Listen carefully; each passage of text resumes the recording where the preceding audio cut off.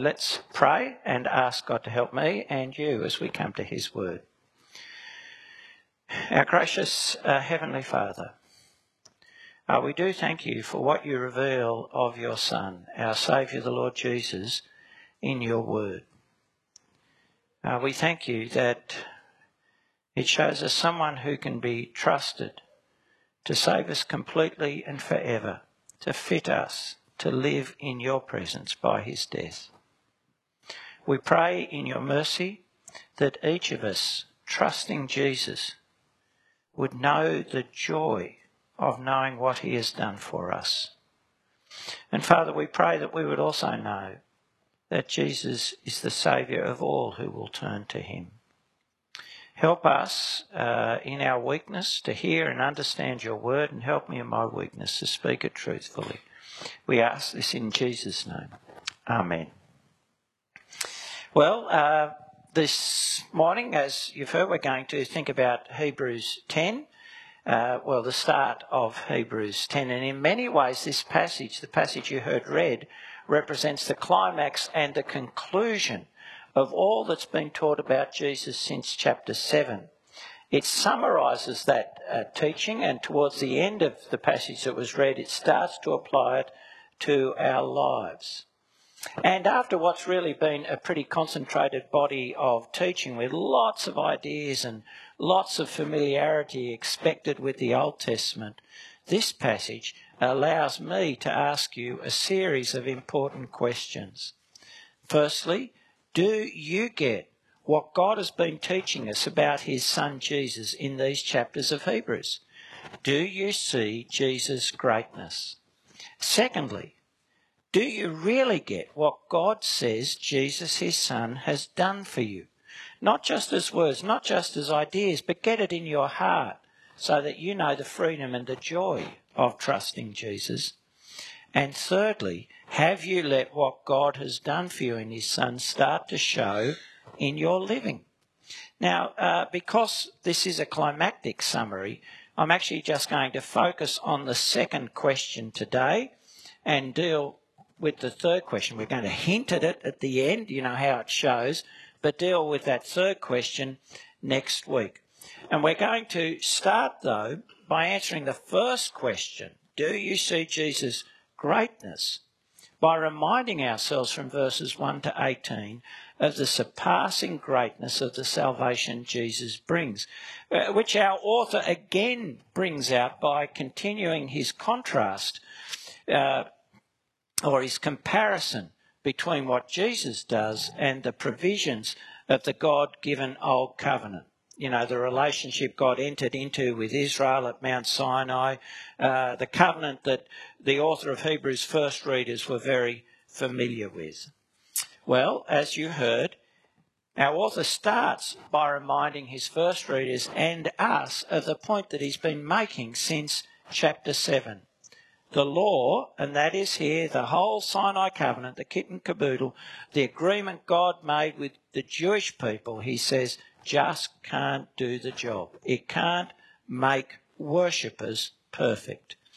For since the law, verse 1, is but a shadow of the good things to come instead of the true form of these realities, it can never, by the same sacrifices that are continually offered every year, make perfect those who draw near. Otherwise, would they not have ceased to be offered, since the worshippers, having once been cleansed, would no longer have any consciousness of sins?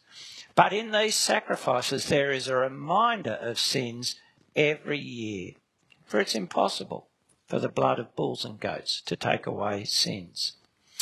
Now, the people he's first writing to are basically kind of good people. They're people who've been trying to live by the rules and to do what's right. But he says the law, the Old Covenant and its sacrifices, and so also its priesthood, can never make perfect. Now, perfect here isn't talking about moral perfection, about the law turning them into people who will do God's will perfectly. Perfect is a much bigger idea. Perfect in Hebrews has the sense of being brought to the goal that God intends for his people, so that they can truly live as his people in the land that he has promised them and live in his presence. So, yes, it does include a change of heart where his people will now love God from the heart and give themselves to do as he commands, to be his holy people. Oh, and it includes freeing them from their debt to the law, redeeming them from the hold of sin and death. It includes being cleansed from the defilement of our sin, our disobedience to and rebellion against God. It catches up all those things and more. Perfection catches up all that God has promised his people to fit them to live in the new heaven and earth, in the new Jerusalem where God is present amongst them. To be perfect is to enjoy the fulfilment of relationship with God, where we can live at peace with him. It's, in a sense, enjoy the relationship that Adam and Eve had with God in the garden before the fall. To live with God, we need to be made perfect. But the law, he says, can't do that. In fact, it does the opposite. It demonstrates by the constant annual repetition of the Day of Atonement, those sacrifices he talks about in verse 1 that are continually offered every year, demonstrates that our sin is still there, that we're still sinners, that it's not been dealt with by those sacrifices. And that reminder, that continuing consciousness of sin, just drives us away from God, doesn't draw us to God, drives us away from God, makes us fearful of meeting him. May even, as we consider our deaths, make us despairing, for that sacrifice tells us that objectively we're sinners and we deserve to be condemned by the holy God. And it wasn't because they were performing the sacrifices wrongly. No, it's by its very nature. That's his point.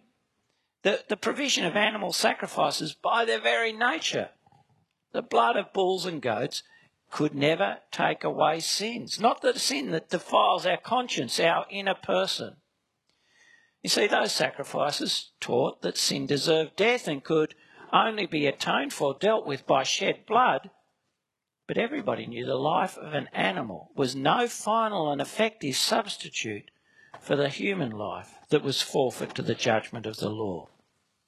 So these sacrifices in the Old Covenant really were a temporary provision, a teaching aid, something like a shadow that points beyond itself to the true reality. It gives shape, general outline of what's coming, but no more.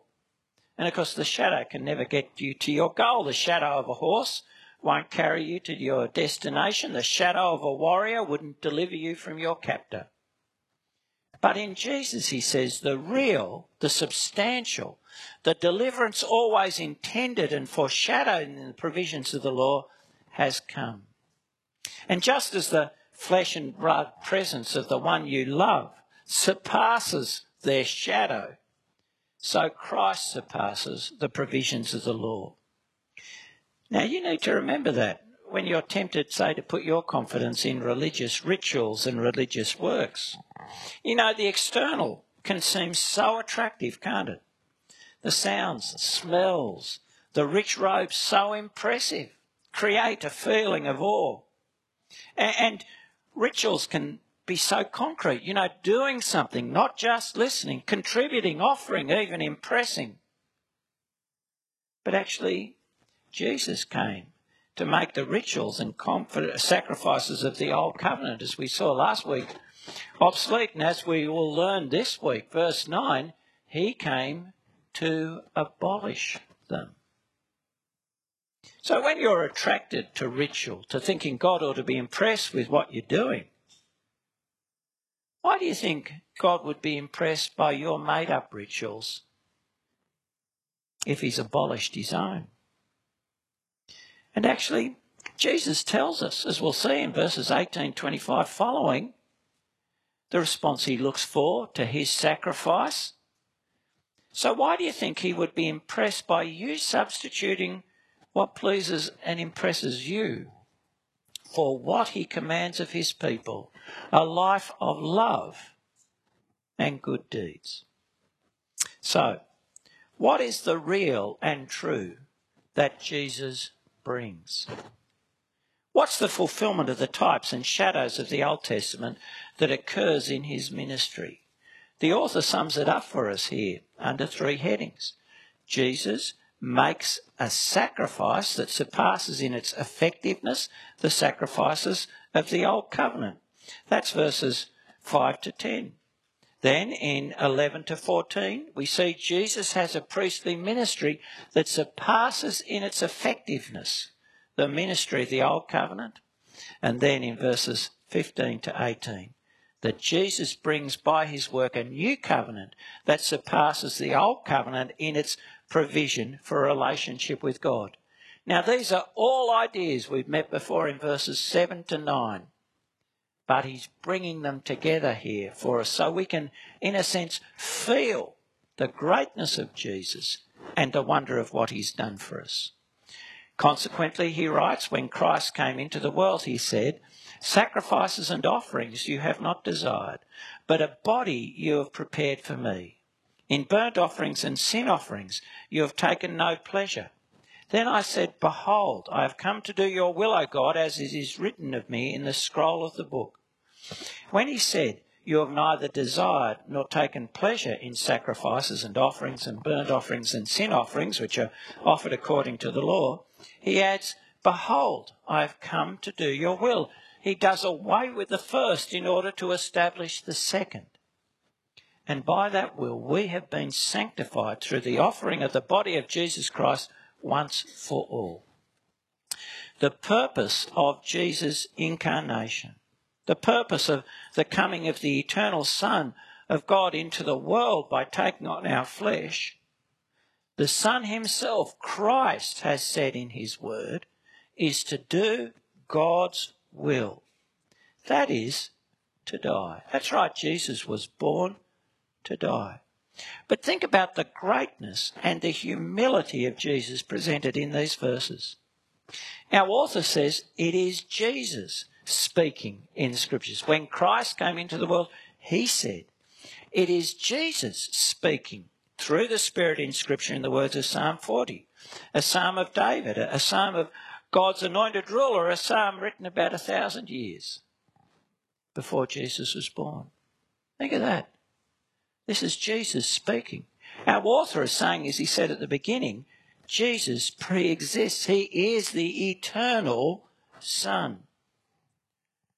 And yet, though he's the one for whom and through whom all things are made, it says here that he came to do God's will. He humbled himself in his coming to offer up his body on the cross for us once and for all. Jesus' greatness and humility. Oh, and the Father's love. This is the Father's will. I've come to do your will. From eternity, the Father has willed that his beloved Son should secure his people, should save sinners by his death, given him in love. And in offering himself, our Lord Jesus has made all the sacrifices of the Old Testament obsolete. The author brings them all together and lists them in verse 8. And it says that, well, he's done away with them, abolished them. Now why? Why has Jesus rendered these sacrifices, rituals, obsolete? How can it be said to have abolished them? Well, it's because his one sacrifice is effective. It does the job. By that will, the Father's will, we have been sanctified through the offering of the body of Jesus Christ once for all. We've been sanctified. Notice that we, that is, believers like the author, who includes himself with the congregation of believers.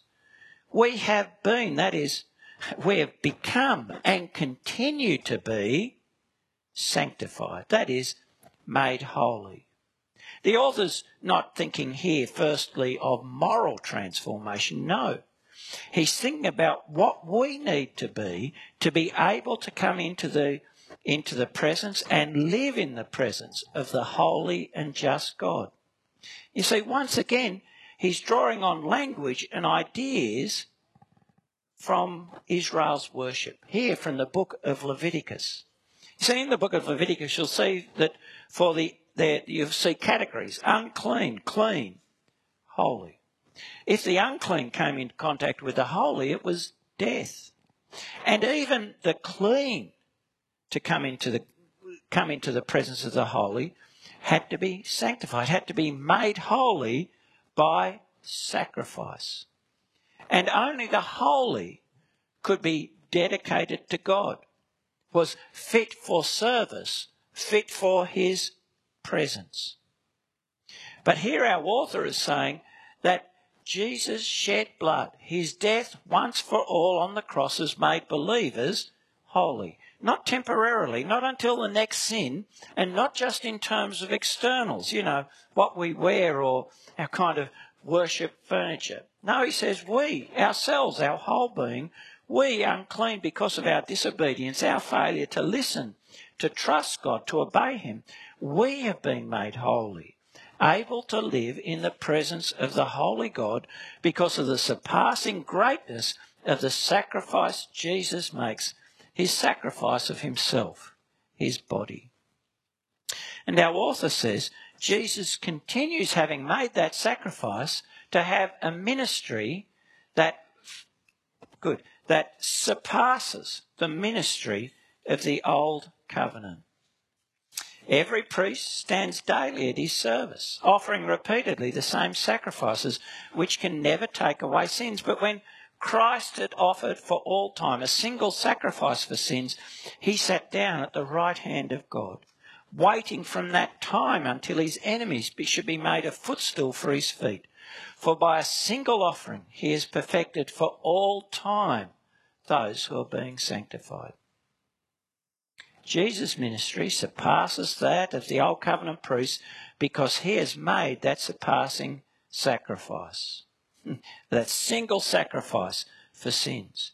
He makes it once and only once, there on the cross, because it's effective. It deals with sin. And so as a consequence, he now sits in the presence of the Father. He is that priest after the order of Melchizedek that Psalm 110 speaks of, the priest king to whom all will submit, including one day death itself. Now, no priest of the Old Covenant ever sat. They always stood to sacrifice. And no priest of the Old Covenant could remain in the presence of God. But Jesus does. And so, as our author told us, he can save us for all time and completely. Everyone who comes to God through him, because he always lives to make intercession for them. That is, he always brings before the Father the effectiveness of that work done on the cross just by his presence in God's presence. Just by being the promised Messiah, the victorious Saviour of his people who has conquered their foes through his death, just by being the Lord in the presence of the Lord, he is able to save his people for all time. And as the true minister, the true high priest after the order of Melchizedek, the priest who is also king, it says here he has perfected for all time those who are being sanctified. Now that's quite a mouthful, isn't it? Perfected for all time those who are being sanctified. But actually that mouthful holds together your eternal future and your present experience. God's once and for all work for you in his Son and his realisation of that now in your life. Perfected for all time. What the law couldn't do, Jesus has done. Jesus, by his death, has equipped you for all time, forever, to live in God's presence, to enjoy the new heaven and earth. And even now, he is making you one of God's holy people, sanctified, not by your efforts, but by his blood-bought gift, being brought to live now as his followers. Actually being brought to be the place where God's Holy Spirit can dwell. Again, think how great the sacrifice and priesthood of Jesus is. It makes believers eternally secure, and it changes them in the present. And that's brought out in the verses from Jeremiah 31 that our author quotes at the end of this summary. The Holy Spirit also bears witness to us. For after saying, "This is the covenant that I will make with them after those days, declares the Lord, I will put my law on their hearts and write them on their minds." And then he adds, "I'll remember their sins and their lawless deeds no more. Where there is forgiveness of these, there's no longer any offering for sin." Now, you may remember that our author had given a very lengthy quotation of Jeremiah 31 in chapter 8. At the conclusion of this section, he's now shortened that quote to focus on those elements of the new covenant that help you see the surpassing greatness of this relationship with the Almighty God that Jesus has brought into being by his death and includes his people in. What are the features that he emphasises? Well, a changed heart. By the work of God, we will be, believers in Jesus will be the people who can live in relationship with him. Believers will have that new heart where we love God and want to do his will. And God himself, because of Jesus' death, guarantees to bring that about. So never again by rebellion and apostasy will God's people be driven away from God's presence and lose his blessing. A changed heart. Oh, and yes, forever forgiveness. This is what will actually secure the relationship forever. God says, verse 17, "I'll remember their sins and their lawless deeds no more." Now, to remember is to call to mind, to act. And so God is saying it will never again come into his mind to condemn those who are his people through trusting Jesus. He's saying that they will be forever shielded from his righteous anger, always enjoying God's faithful, steadfast love, sin never being an issue in their relationship with him again. And he adds, doesn't he, to make sure we know why the old covenant's finally and fully done with. Where there is forgiveness of these, there is no longer any offering for sin. Where the new covenants come into existence, there's no need, no place for the old and the sacrifices made under the old covenant. And so there's no place for the priests of the old covenant, no need for us to make sacrifices. Oh, and no security in our doing, only in receiving what Christ has done. And in receiving what Christ has done, receiving the forgiveness he offers. Well, even in this summary, even if you've been faithfully following the argument of the book of Hebrews, especially from chapter 7, there's still a lot, isn't there? So let's pause so that I can get you to ask yourself that second question. Do you really get what Jesus has done for you as a believer? 3 words that you need, in a sense, to know the truth of for yourself. Sanctified, perfected, forgiven. All speaking of what God does for believers in Christ, of his work and gift. And so if you're a believer, is that how you know yourself? Is that how you think about yourself as a believer in Jesus? Sanctified. If you're sanctified, then the gate of heaven, the doorway into the presence of the Almighty God, has been opened to you by Jesus. And that's true whatever your background. Sometimes we can feel defiled, unclean, either because of what we've done or because of what others have done to us, or even just because of what keeps bubbling up out of our hearts into our consciousness. And that affects us, doesn't it? It makes us ashamed to be in the presence of others, especially others whom we think have no idea of what we've done or what we've experienced, and actually wouldn't want to know us if they knew.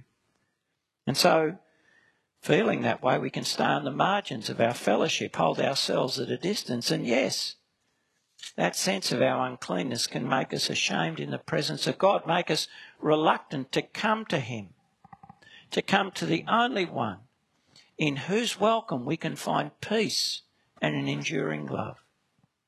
Where the defilement is deep, we can have trouble believing that we're actually accepted. but hear God speak in his word. By that will, by the will of God, we have been sanctified through the offering of the body of Jesus Christ once for all. Hear God speak. Believe him. If you believe in Jesus, you should not hold back from coming to God. Jesus has opened the way for you. He has made you fit to belong in God's presence, and yes, to belong, to be welcomed amongst God's holy people. He's done it. And yes, sometimes we can feel like we have no future, that we can never attain to the life and hope the gospel promises. We look at our weakness, our inconsistency, our lack, our unworthiness. Again, hear God speak in his word of what his Son has done.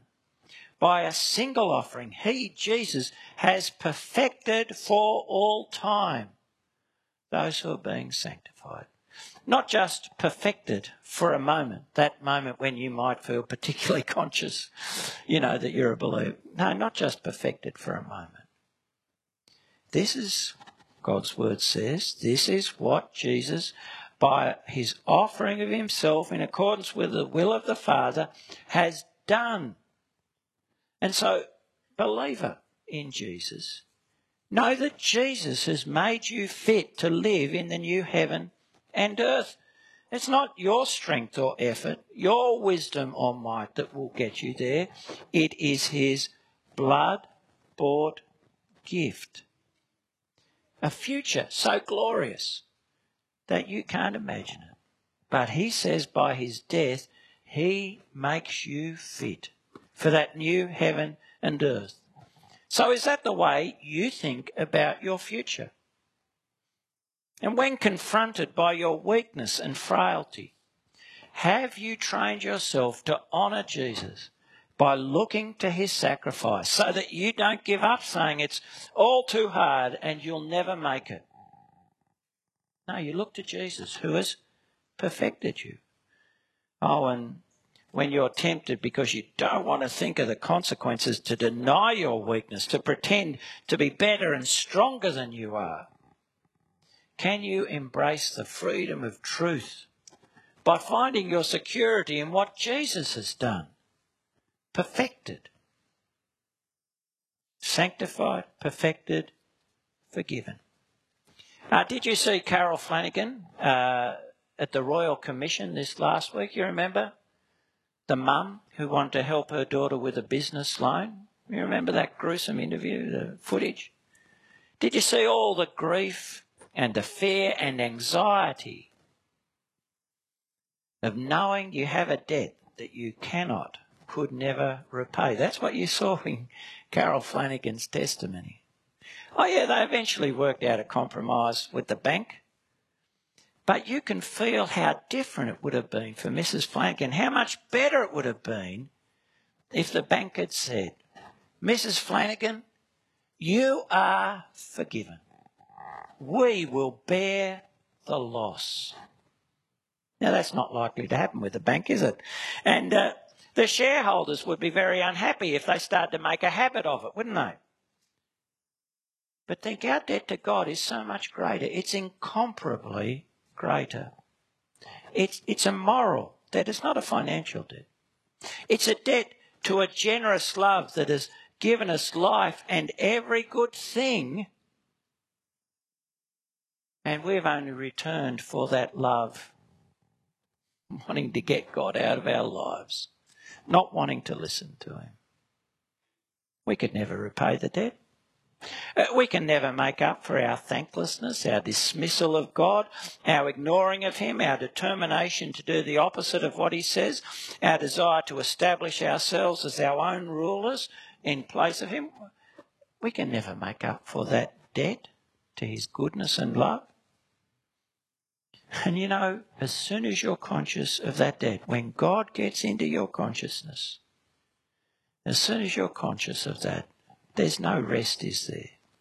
Just the grief and the fear and the anxiety of a debt you know you can never repay and yet must be paid. There's a day of reckoning.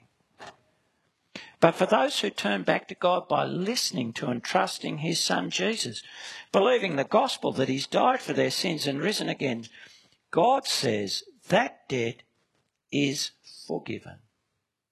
Fully, freely. God pays the price in the death of the Son. He suffers the loss. I'll remember their sins and their lawless deeds no more, and we are forgiven. No catches, no hidden clauses, forgiven for all and forever. Do you know that? Think. Believer, if God has forgiven you, why are you still accusing yourself? And why are you still avoiding God?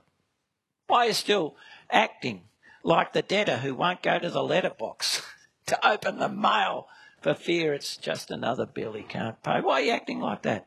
Not listening to him, not drawing near to him. In your heart, do you know the joy and the thankfulness of being forgiven, really forgiven? Sanctified, perfected, forgiven. All the actions of God, all the gift of God, all the fruit of Jesus' work, not your own, his once and for all finished work, his shed blood on the cross. Believer, do you know in your heart that this is what God has done for you? And if you feel your uncleanness, if you know dread of the future, if you're oppressed by consciousness of your debt to God's justice, why not turn to Jesus? Why not actually trust him? And if you say you do know you're sanctified, perfected, forgiven, does that show in your life? How should it show? Well, God tells us here in his word. And let's get a sneak preview of what's coming next week. Therefore, brothers and sisters, since we have confidence to enter the most holy place by the blood of Jesus, by the new and living way that he opened for us through the curtain, that is, through his flesh, and since we have a great high priest over the house of God, let us draw near with a true heart, in full assurance of faith, with our hearts sprinkled clean from an evil conscience and our bodies washed with pure water. Let us hold fast the confession of our hope without wavering, for he who promised is faithful. And let us consider how to stir up one another to love and to good deeds, not neglecting to meet together as is in the habit of some, but encouraging one another, and all the more as you see the day drawing near. Do you hear that? Those who believe what Jesus has done for them, that he's opened up the way securely into the presence of God, well, they'll draw near to God confidently, assured of a welcome, of being heard. They'll pray. Oh, yes, and they'll hold fast to the confession of their hope. They'll have a different life because they have a different goal. And yes, they'll live other person-centred lives and live it together with other followers of Jesus, stirring one another up to love and good deeds. But more of that next week. Do you get the greatness of what Jesus has done for you? Sitting here, saying you're here because you trust Jesus. You may not have a first-hand knowledge of the Old Covenant to compare Jesus to. In fact, that's very unlikely, isn't it? But Jesus brings, because of who he is and because of his death and rising, what no one else, what no other teaching or philosophy can do. He sanctifies you. He fits you for the presence of the Holy God. He perfects you. He equips you to live in the new heaven and earth, which his continuing priestly work guarantees for his people. And yes, he forgives you because he has borne the cost that only man should pay and only God can pay. Do you get that? Do you know that for yourself? because you believe the gospel that Jesus died for your sins and has been raised from the dead and is exalted now at God's right hand. You've listened to God's word. Do you know, if you say you trust him, the joy, the peace, the thankfulness and hope of those who know they've been sanctified, perfected, forgiven by Jesus' death, his offering of himself once on the cross, and his continuing high priestly work in the presence of the Father for you? Do you know that joy and peace and thankfulness and hope? And if you're sitting there saying, well, what stops you? Take the time to turn over this word in your head.